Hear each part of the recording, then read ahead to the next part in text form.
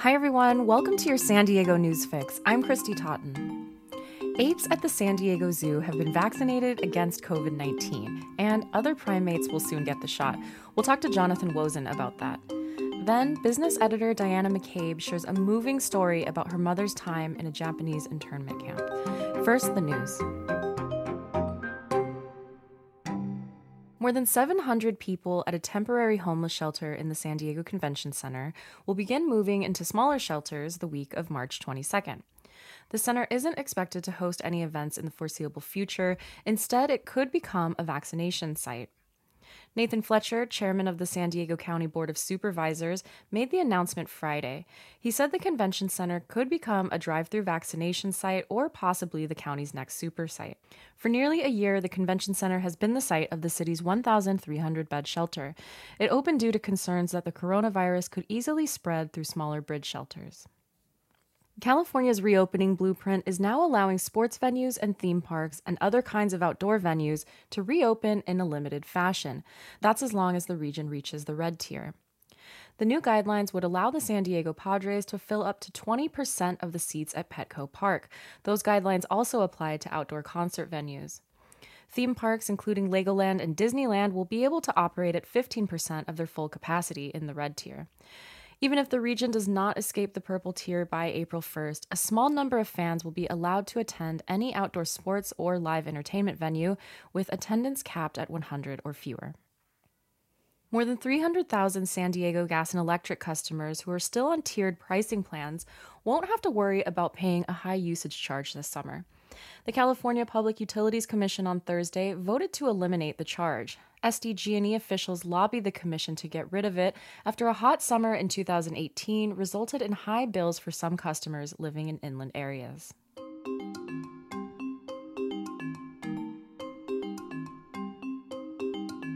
Nine great apes at the San Diego Zoo are now vaccinated against COVID-19.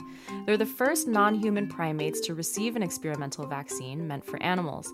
4 orangutans and 5 bonobos have been vaccinated so far, and the zoo is planning to immunize another 3 bonobos and a gorilla soon. These species, along with chimpanzees, are the closest cousins to humans, placing them at risk of contracting the coronavirus. Zoo reporter Jonathan Wozen has the story.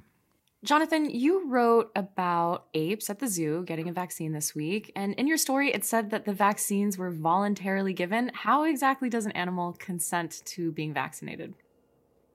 That's kind of an interesting question. So the apes at the San Diego Zoo actually get vaccines pretty regularly. They get the flu vaccine every year, the way that people do. They get the measles vaccine. So they're closely enough related to people that there is a risk of viruses jumping from zookeepers to animals. So because they're routinely getting vaccines and they routinely get other kinds of medical tests, oftentimes the animal caretakers can get them to sit down, stay put for a second as they're getting checked out or getting a quick shot. So the ones who were willing to do that have been vaccinated. There are 9 so far. 4 orangutans and 5 bonobos. A few of the animals, the younger animals, were a little more restless and kind of didn't want to get their shot just yet. So there are about 4 additional apes that haven't been vaccinated, but maybe in the next few weeks. So basically it means that they sit in place and allow you to vaccinate them, which is kind of... I love it. And also animal skeptics. That's great, just like humans. What can you tell us about these vaccines? You wrote that they were experimental. How so? Yeah, experimental in the sense that they are still being tested in other animals, minks, dogs, and cats. But this particular vaccine from an animal health company called Zoetis, which actually used to be part of Pfizer, which now is one of the companies that makes a COVID-19 vaccine that people are getting. But this company's vaccine basically is a protein. It's a piece of the coronavirus, pretty similar in that way to a company called Novavax, actually, that's testing a vaccine in people in large-scale trials. So the idea is you give the immune system this protein to look at, and it learns to mount an immune response to it. That way you can protect that person, or in this case, that ape, from the coronavirus when they're exposed in the future. So we know that For example, bonobos are actually more closely related to people than they are to gorillas. And about a little bit more than a month ago, the 8 gorillas at the San Diego Zoo Safari Park developed COVID, probably because they were one of their caretakers had an asymptomatic infection, so somebody who wasn't coughing or anything, but was carrying the virus, wearing a mask and all that, but still carrying the virus. So clearly, apes can get it. We learned that about a month ago, and that was partially the impetus for vaccinating the other apes at the San Diego Zoo recently. Yeah, you mentioned the gorilla outbreak. I do remember that. I think we've also heard of like big cats in zoos in New York getting coronavirus. What other animals are thought to be susceptible to Yeah, coronavirus? well, dogs, cats, minks are some of the ones that come to mind. Obviously, the virus originally jumped from a bat or a sort of horseshoe bat specifically to people in China, and may have gone through another species before getting to humans. That's a little less clear. But yeah, there definitely are other animals that can contract this virus. There's not a lot of strong evidence just yet that these animals play a major role in transmitting the virus back to people. So, if you test positive for COVID, you probably got it from somebody else somewhere else versus your dog or your cat, based on what we know so far. And because the vaccine is experimental, I mean, is there a similar push to create animal vaccines? I don't think so. I think the emphasis clearly is and still should be on vaccinating as many people as possible against the coronavirus. And, uh, and yeah, so I think that's really still where the focus and the push is at right now. But because, we are talking about, species that are in some cases 98 or more than that percent closely related to us in terms of their DNA, their genetic material. We know that they can get many of the same infections that we can get, uh, and orangutans and bonobos are fairly rare species, both in the wild and in zoos. So I think there's a sense that there's kind of a level of risk here, uh, even if they're protecting the zoo staff. And it's also an opportunity to learn a little bit more about the immune systems of these animals, which we know are pretty close to people's, but you definitely get variation between species. So they're in the process of doing some blood work and looking at the antibody, the immune responses that some of the vaccinated apes produce, and that'll be helpful because you can't really think about doing that type of study out in the wild. So we'll learn some new things about the biology here too. Okay. Thank you, Jonathan. Anytime.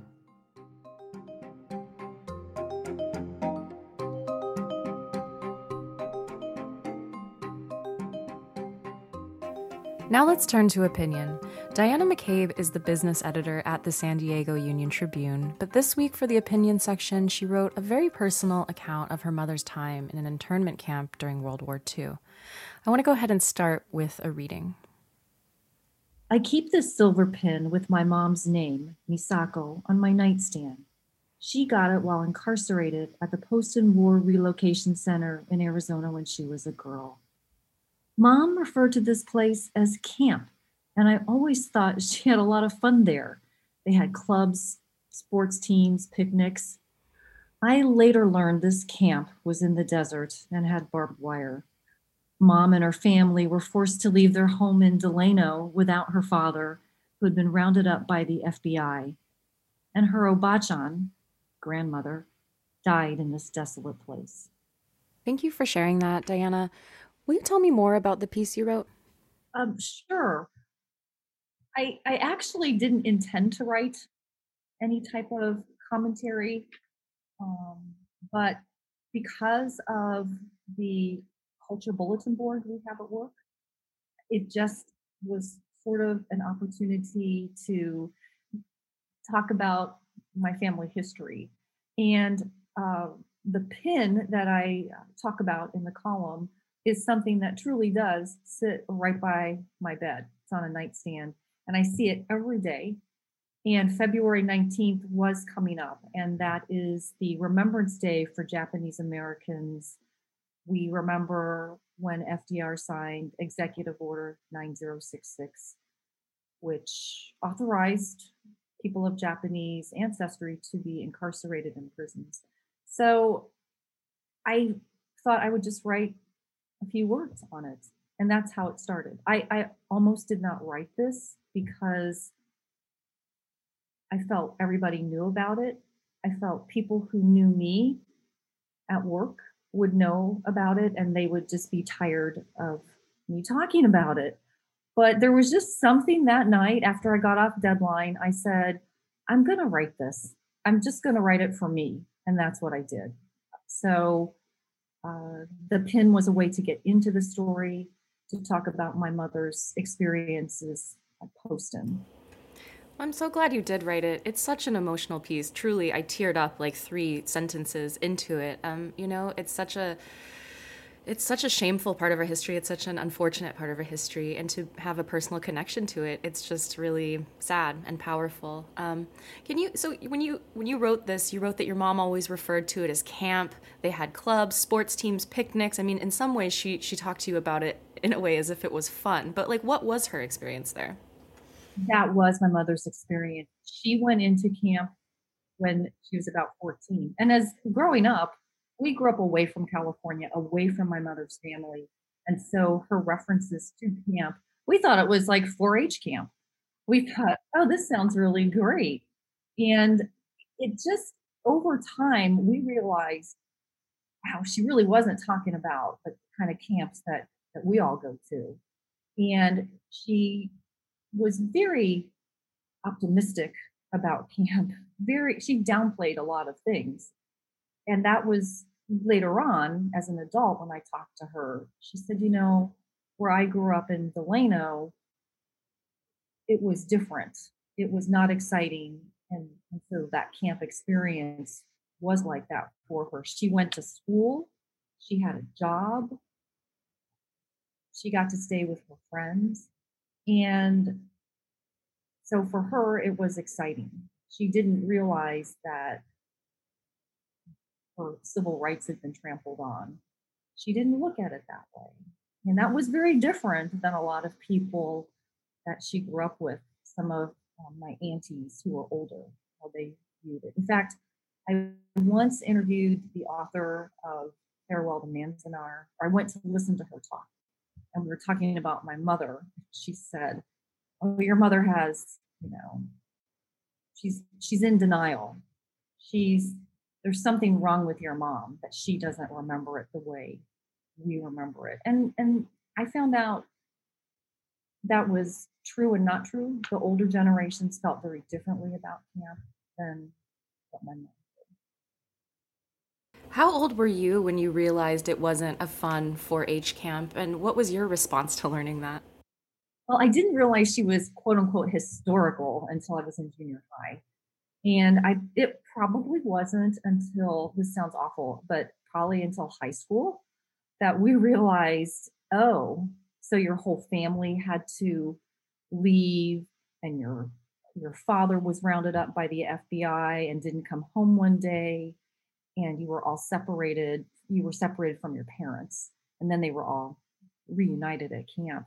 And it didn't dawn on any of us until we were much older. And then the outrage of all of us set in when we were in college. Like, what? How did this happen?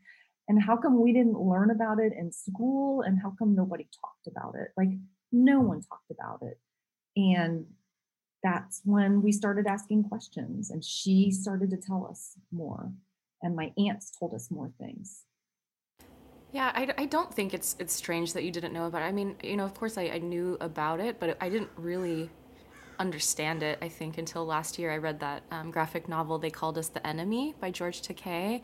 And it was so upsetting. It's not just rounding up people, putting them in camps anymore. It was taking away everything they owned, and they didn't get it back. They didn't get it back when they were released. And so, yeah, just unfortunate. But can you tell me more about your grandfather's experience? I mean, you mentioned your aunts, they didn't take it well, but what was his experience there? I didn't know we call grandfather Jichan in Japanese. So they didn't know Jichan because he died shortly after they were released in 1945, which is quite sad. But he was someone who came over to the United States on his own. He was 12 or 13, very, very young, because he didn't think there was anything left for him in Japan. And he just started out on his own, and he worked his way up to managing vineyards. Anybody who's been through the San Joaquin Valley knows that they have like table grapes, and that was his thing. And I've walked down the road of the vineyards that he managed, and I've seen the property that they managed. And that was his life. He was very proud of that. That's what my mother has said. But when they took all of that away, he became very sullen, almost grumpy. There wasn't much for him to do. I remember looking at the FBI file that my mother got years and years later, and it had a lot of correspondence between Jichan and his son, who was allowed outside of camp after a certain time because he joined the US Army. And there was a lot of letters asking about, hey, where are my tools? What does the farm look like? Where is everything? And he was worried because that he was never going to get that back. And so he was very, very much a changed man. And he died unhappy. He died crying. So I also had an aunt who was a few years older than my mom, who I'm named after, Chio. My middle name's Chio. And she testified at redress. So she was very emotional about it, about how their lives were changed, how they had a chunk of their life taken away from them. She was very emotional, very, very bitter about it. How the reason, like, I don't speak Japanese because they were told not to speak outside the house, and they barely knew. They had to go to school, but they were not to teach their children. They were to be American. So that's why there are some things I'll be talking and all of a sudden I'll spit out a Japanese word because that's what was said in my household. But at all times, they were taught to be American. You wrote that in the 90s, your mother received an apology and a check from the government. What did that mean to her? That's tough for me to answer because she obviously for me was excited about it, but she downplayed so many things it's hard to tell. But I don't think she ever spent that 20,000. I think it was all invested. That was how my parents were. And that letter with the apology was framed. And it wasn't put away in the boxes like so many pictures and things. It was placed in our family room on the mantle. And you couldn't miss it when you came down, you could see it. And I wish I actually had it here with me. I'm going to go back and get it, but it was there. And I think that it meant something to her that it was acknowledged that they had spent this time there. And I think she wished that some of her other family members had gotten that. Some of her sisters and her mother had passed at that time, so they did not get an apology or the letter. And finally, February 19th is the day that President Roosevelt signed Executive Order 9066. As you said, your family recognizes that date. How do you, I don't think celebrate is the right word, but how do you remember that day? We don't really celebrate that day. We remember. And sometimes it might just be we text each other or we're just thinking of it. And this year, though, since I had an opportunity to pass along this piece of information as a cultural event, I thought about it a little bit more, probably too much. But there is probably several times during the year that we think of her and we think of that, what their family went through. Even more so with the response that I've gotten, like on all the Japanese American bulletin boards on Facebook. It's incredible. Like it may not resonate with people who don't understand it, but people within that community, it's been nonstop for me today. And I've found people who knew my mother's family, and I Oh. found a long lost relative.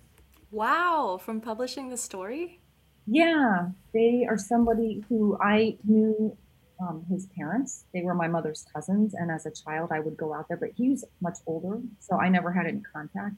Somebody saw my story, and this is up in like in El Moro, and they pinned it to some judo bulletin board, and then they said, "Hey, this says Katano. Don't you have family members who are Katano?" And he looked at it, and he's like, "I think I'm related to her." And Wow.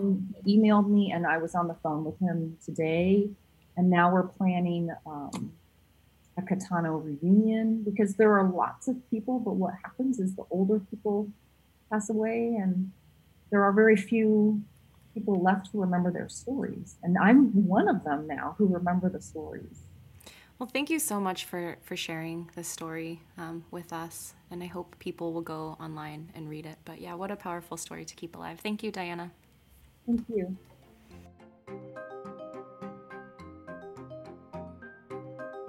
You can find Diana's story at SanDiegoUnionTribune.com/opinion/commentary. Thank you for listening to the San Diego News Fix. I'm Christy Totten. Have a great weekend.